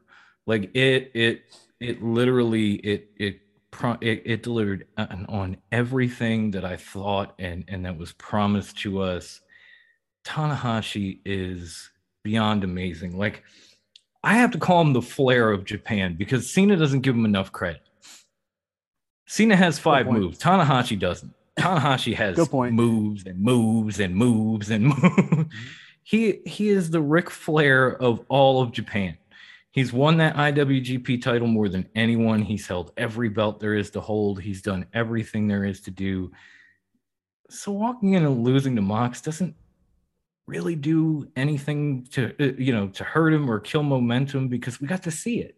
And either way, we were going to see history. We were either going to see the first New Japan talent to hold an AEW title, or we were going to see the first 2-time AEW champion in Mox. And like you said, when Mox had the belt, he was a great champion, but he was a champion during pandemics, during lockdowns. He barely got out in front of a crowd. When he did, it was limited. So why not give him a little bit of a reward for carrying you through that and let him be interim champ for a couple months? Let him go get these pops from the crowd, have these blood and guts matches, do whatever till Punk gets back. Because he earned it. He absolutely earned it, carrying them through one of the worst times in recorded history at what was the start of AEW as a promotion. You know, they had barely been on TV for a year. Yeah. And a few months before Mox won the title, you had the whole thing where Kenny and the EVPs were in the ring saying, this may be our last show. Like, they literally didn't know. And all of a sudden, not only do they continue down the line. Mox gets the belt, things take off. Kenny comes in from there. And who knows where they'd be without him? So it was kind of the perfect fit. I would have loved to seen Tanahashi take that back to Japan. I love the Ace. I love the Ace with a passion. Dude, like, probably my 2 favorite New Japan wrestlers of all time are him and Shinsuke. End of list. Yeah. In my lifetime, him and Shinsuke. I'm not old enough for I miss Shinsuke with New Japan so much. I miss Shinsuke with New Japan so bad. Yeah. Someone was trying to tell me on another show that, these New Japan guys are just plug and play. And I'm like, you can't replace Shinsuke Nakamura. Nah. You cannot replace Hiroshi Tanahashi. It's not just, oh, he comes out, we have a new ace. Like, no. Yeah. No. It's like even when Jushin Thunder Liger retired, that was another guy. I was like, you can't replace Liger. And I still feel like, as great as the junior division is, it's like you're missing Jushin Liger. Like, you really are the staple of that division for 25 But that's years. the point. No matter how great wrestling can be, you're never going to replace some of these guys, whether it be Liger, Muta, Shinsuke, the Ace. What they did in the times that they did it changed their own promotions. Got more eyes from more countries on places like New Japan. Mm-hmm. For sure. They set standards that nobody's ever going to be able to change. And so when they go, there's always going to be that missing spot. I'm not saying they should do like Flair and come back at 73 for another match. Please. No. Even though I feel like Liger and Muta could probably put on a better match than Flair at 73 will, but no. Okay, I feel like you're not wrong on that one. I think they could. Yeah. I don't know. I mean, Rick's been working hard. Don't get me wrong. I'm just saying that once these type of talents, once they go, you can't just plug somebody else in their place. It's not like, oh, well, Shinsuke's gone. We'll just put Ibushi here. We'll be good. Like, yeah, he was good, but he's not Shinsuke. Yeah, I mean, when Shinsuke left, and especially Shinsuke left at the same time as AJ and Carl Anderson, Doc Gallows, like, you felt a huge hole in New Japan's roster, and it was hard to fill it for a while. And I feel like just now are we starting to have that hole filled, because even after that, you had Kenny Omega like rise up from the ashes, but then it's like, all right, now Kenny Omega's gone. So I feel like just now with like the emergence of Switchblade Jay White, with some of with Will Ospreay being a main event talent, with Okada and Tanahashi still holding down the fort, with new guys like, Jeff Cobb going over there and like becoming a big name. I think that's like now New Japan is just getting back to where they were before they lost all their top talent. Oh yeah, absolutely. But they like I said, they've had to, jump and rebuild because like they lose AJ and Good Brothers. They come back with Kenny and the Bucks, and then Kenny and the Bucks leave, and now they've got, Jay White, and now we're back to the Good Brothers. Yeah, right. at least they were like, all right, we got one of them back, right? They were like, all right, well, we were gonna use God, but fuck it, Good Brothers, you're in. But yeah, so overall, what are you giving this show? Like out of 5? I personally, I gave it the Meltzer 6 star. No, I'm joking. Nah, out of 5 stars. I was gonna say, don't go there. No. I gave it a strong 4 out of 5 stars. I think that it was a great show, great crowd, great atmosphere, amazing matches. Definitely a shame that the IWGP title match ended the way it happened. I hope that, like I said, Adam Cole's okay. Yeah, I think it's a very strong show. And I really do hope one day we get this again. I do wish this becomes like an annual thing. Yeah, I'll be honest. I'm looking at because I've been adjusting my rating going up and down as we went through, and I was probably at 4.5 when the IWGP title 4-way started. I got down to 4.25 by the time it had ended, just for some of the little stuff that I talked about, just for the ending of the fatal 4-way and just the mystery blood that JR tried to cover, just the little stuff. Yeah. I don't give a shit if there were stories. A lot of people were saying like they should have had more than one women's match on this card, and it's like, well, okay, but at the same time, we're not sure that Stardom wanted anything to do with this. Yeah. And or if any of the Joshi girls they brought in prior were available. So they did the best they could with what they had. They gave us Tony versus Thunder, which was amazing. A great match. Yeah. So I can't complain about that. It's a New Japan AEW show. Only one of those two promotions has a women's division. Kind of hard to put together more women's matches when one promotion doesn't have a freaking division. It's a fact. So I let that go. I let the story stuff go. I let the injury stuff go because that's gonna, people are gonna get hurt going into wrestling shows. It happens. Yeah, it happens. So, but otherwise, I thought it was a great show. I gave it 4.25 out of 5 just for some little things. I even bumped it up a little bit because of Claudio showing up. Like originally, I was thinking maybe Jonathan Gresham would come in or something like that. Yeah. If Jonathan Gresham wrestled Zack Sabre Jr. too, that would have been an amazing matchup. Exactly. When he said second most technical next to him, and then he said new Blackpool Combat Club member, I was like, okay, so it's not going to be Yuta because he's the pure champion. So you would think he's the second. He's the second, but I'm looking at what they had. And I'm saying, all right, if you think AEW's got a bloated roster, here's how we settle this. The Octopus comes in to fight ZSJ. Use somebody from the roster with the Ring of Honor title, maybe even put it on the line last minute.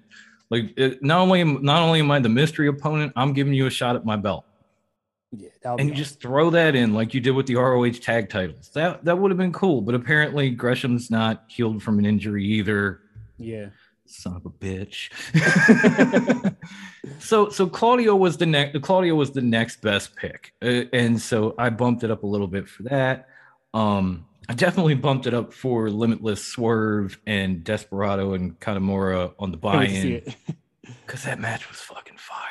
Yeah, I gotta check that out for sure. Yeah, you might even bump your 4 up once you see that match. Maybe, right? Honestly, I mean, even Acclaimed and the Ass Boys were kind of interesting, especially because it was just silly shit. Like they all came out, Max did his rap, they got in the ring, and then Danhausen pops up on the screen, and the video and song for Ass Boys starts playing. The whole "We're the Ass Boys." Oh man, yeah. Now I really gotta see that. Now Colton and Austin Gunn decide to just jump off the apron and run to the back to go get Danhausen during an 8-man tag. It's down to Max Caster and Billy Gunn versus the entire dojo. The entire LA dojo. Yeah, I gotta check that. Are you guys this fucking stupid? Like, I know you said Tokyo and everything on the way down the ramp like you do, but you ran off, left your guys in a lurch. You left your father. How do you leave your father? How you gonna leave your father over a song? over assault, especially when you got Ballins behind you screaming, "Let me hear you say ass boy." Oh, man. It made I love no what they're sense, doing but over it was there. hilarious. Yeah. Even the buy-in was on another level from the typical buy-in. So I enjoyed this thing from top to bottom. I've got to give it a good score, regardless of injuries before, during, or little things that I might have had a problem with during the show. It was still great. For sure. I don't know how much you could have asked from this, like the Yeah. inaugural cross-promotional show. Like, everybody goes back to Ring of Honor and New Japan. Now, keep in mind, Ring of Honor and New Japan have been working together for years and years before they got to the Garden. Yeah. I mean, their first show, I remember the first War of the Worlds where they worked together. It was a great show, but it wasn't their best show. I mean, they worked, like you said, it took a couple trials to put on that Garden show. So, exactly. Like, Garden show was great, but like War of the Worlds good, but lots of room to improve, because I remember that show myself. Yeah. This was the first effort between these two, and it was very good. Yeah. If you give them a couple more cracks at this, with maybe a little bit more time to prepare for it, because this came up in a matter of months. It was right before Double or Nothing. Tony came out with the New Japan president and said, "We're having this pay-per-view." Yeah. And 6 weeks later, it's on. And usually for a pay-per-view, AEW has like 3 months in between to actually build up for it. This is, like you said, only a couple of weeks of build. So for them to put on a show like this, I think that's, a testament to them. Even New Japan, they always have tournaments and things to keep you interested, but like their big shows are kind of split up. So you're asking two promotions that usually take time to build to and create one of your big shows to come together in 6 weeks and come up with the best you can. Yeah, for sure. And when you look at it from that perspective, they did a great job. For sure. I think that's the best way to put it. They did an amazing job. So, yeah, thank you very much for joining me, man. I really enjoyed going through this whole card with you. Oh, man. Pleasure's all mine. I loved it. I'll do this anytime, bro. You're welcome to whenever, bro. It's always likewise, man. We already had you on. We came up with the Extreme Hall of Hardcore. We talked that was about a lot of fun. Forbidden Door a little bit a few weeks ago, and I enjoyed the living hell out of that. Yeah. And I enjoyed the living hell out of this. So you're welcome whenever you feel like coming on. Thank you, man. Likewise. I really appreciate it. So where could people find you? Where could people find the podcast? Oh, man. Well, you can find our podcast. We're pretty much available wherever audio podcasts are available. As I'm saying that, I'm reminded I need to put out the audio podcast. So I'll do that. So once I do that, you can catch our latest episode and all episodes wherever podcasts are distributed. Go to anchor.fm/TRWT to see all our episodes and all our platforms in one place. You can also find us on YouTube at TRWT parentheses Fox Den John, JAWN. It's a Philly thing because it's mine. And then as far as socials, most of them are pretty easy. And then one of them won us a Lifetime Achievement Award for worst handle ever. So here goes. You can find us on Facebook. Just search for Top Rope Wrestling Talk. You'll see our public group and you'll see our podcast page. Like one, invite yourself to the other. Very different content on either one. It's all of it is great. We just enjoy wrestling. We have a lot of fun. Like Mikey knows, we had a nice live discussion on our Facebook group during the pay-per-view as people were watching. Just get your comments in and have fun with fellow fans. That's what we do there. So definitely come find us. We're still pretty easy. You can find us on Twitter at TopRopeWT. Like that's pretty easy to remember. That's pretty simple to say. This next one ain't so easy, y'all. I don't know what Bruce was smoking when he came up with this, but you can also find us on Instagram at top_rope_wrestling_talk. I want to hate on it, but PWI gave us a Lifetime Achievement Award for worst Instagram handle ever. So at that point, it kind of softens the blow. But you can find us on the gram. You can find us everywhere on social media. Come follow us, subscribe to us, enjoy what we do, and enjoy wrestling in general. Most definitely. When it comes to your Instagram handle, my rap group ain't so far behind. We're Lords_of_Gotham. So I totally understand the whole underscore. So I'm right there. What the fuck is with all the underscores, man? Like Bruce came up with it, and I was like, This is the official name. Like everything else is just Top Rope Wrestling Talk or WT. You came up with this this thing that fills up an entire fucking screen. It won you an award. It won you an award. Did. So. It did. When he messaged us what the login was and the handle was, the Instagram handle went all the way across my screen and then had a second line. Like, dude, I'm not very familiar with IG because I don't have one personally. That's probably the only one I don't have personally. But I'm pretty sure you're not supposed to have a handle that takes up 2 lines. For sure. But yeah, definitely everybody go follow Top Rope Wrestling Talk. Definitely follow Dom. Thank you. It's a pleasure, man. Thank you so much again. Oh, no, pleasure's all mine, man. Thank you for having me. I enjoyed the hell out of this. We got to do this again. And we definitely will. We definitely will, man. All right. Take care, bro. Me too.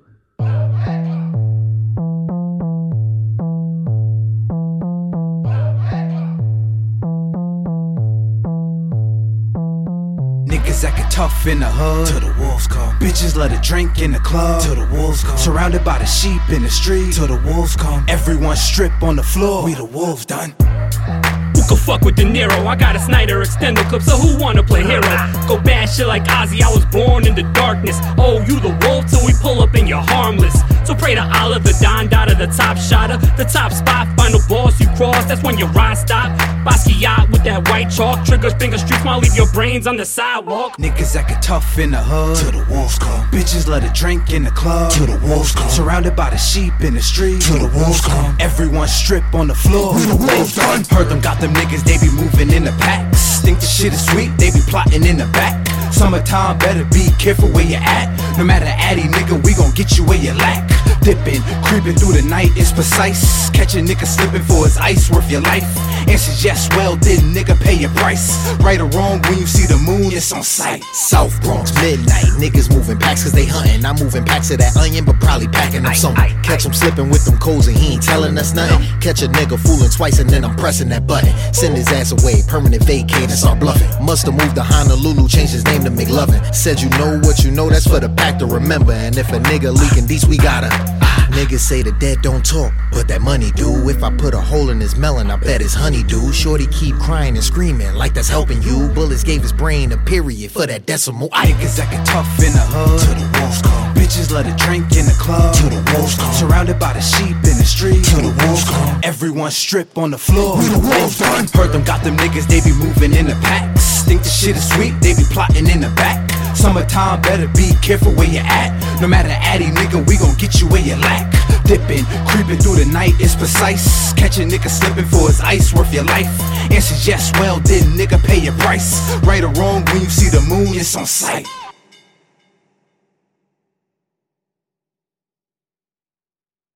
From iHeart Podcasts, Supreme, The Battle for Roe, tells the story of the unlikely champions behind the landmark case Roe v. Wade. Starring Maya Hawke as 26-year-old lead attorney Sarah Weddington. We're challenging the Texas abortion laws in federal court. And Academy Award nominee William H. Macy as Supreme Court Justice Harry Blackmun. Time is not the most important factor. Getting it right is. Listen to the podcast Supreme, The Battle for Roe on the iHeartRadio app or wherever you get your podcasts. Why? Why? If you have T-Mobile 5G home internet, you might be hearing this Why? a lot. Why? Every time your internet slows down during the busiest hours. Why? Why? Because your network gives priority to cell phone users. Why? Good question. Why not switch to Cox Internet with 2 times faster download speeds than T-Mobile 5G home internet during peak hours? Okay. Stop the whys and visit cox.com/5G home for details. T-Mobile prioritizes certain T-Mobile phone users over home internet users during times of congestion.